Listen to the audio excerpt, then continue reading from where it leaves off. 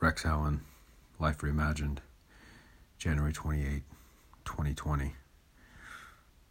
I'm imagining a life where I write more and I read the creative thoughts of others more. Here's an excellent poem from Mary Oliver titled The Journey. One day, you finally knew what you had to do and began. Though the voices around you kept shouting their bad advice, though the whole house began to tremble, and you felt the old tug at your ankles, "Mend my life," each voice cried.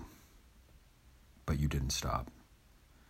You knew what you had to do. Though the wind pried with its stiff fingers at the very foundations, though their melancholy was terrible, it was already late enough, and a wild night, and the road full of fallen branches and stones.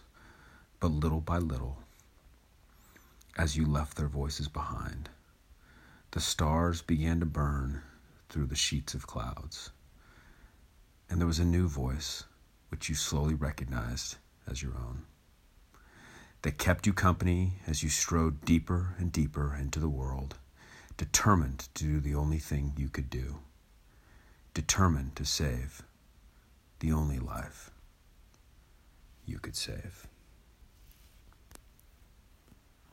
Thank you for joining us here on Life Reimagined. Until next time, onwards and upwards.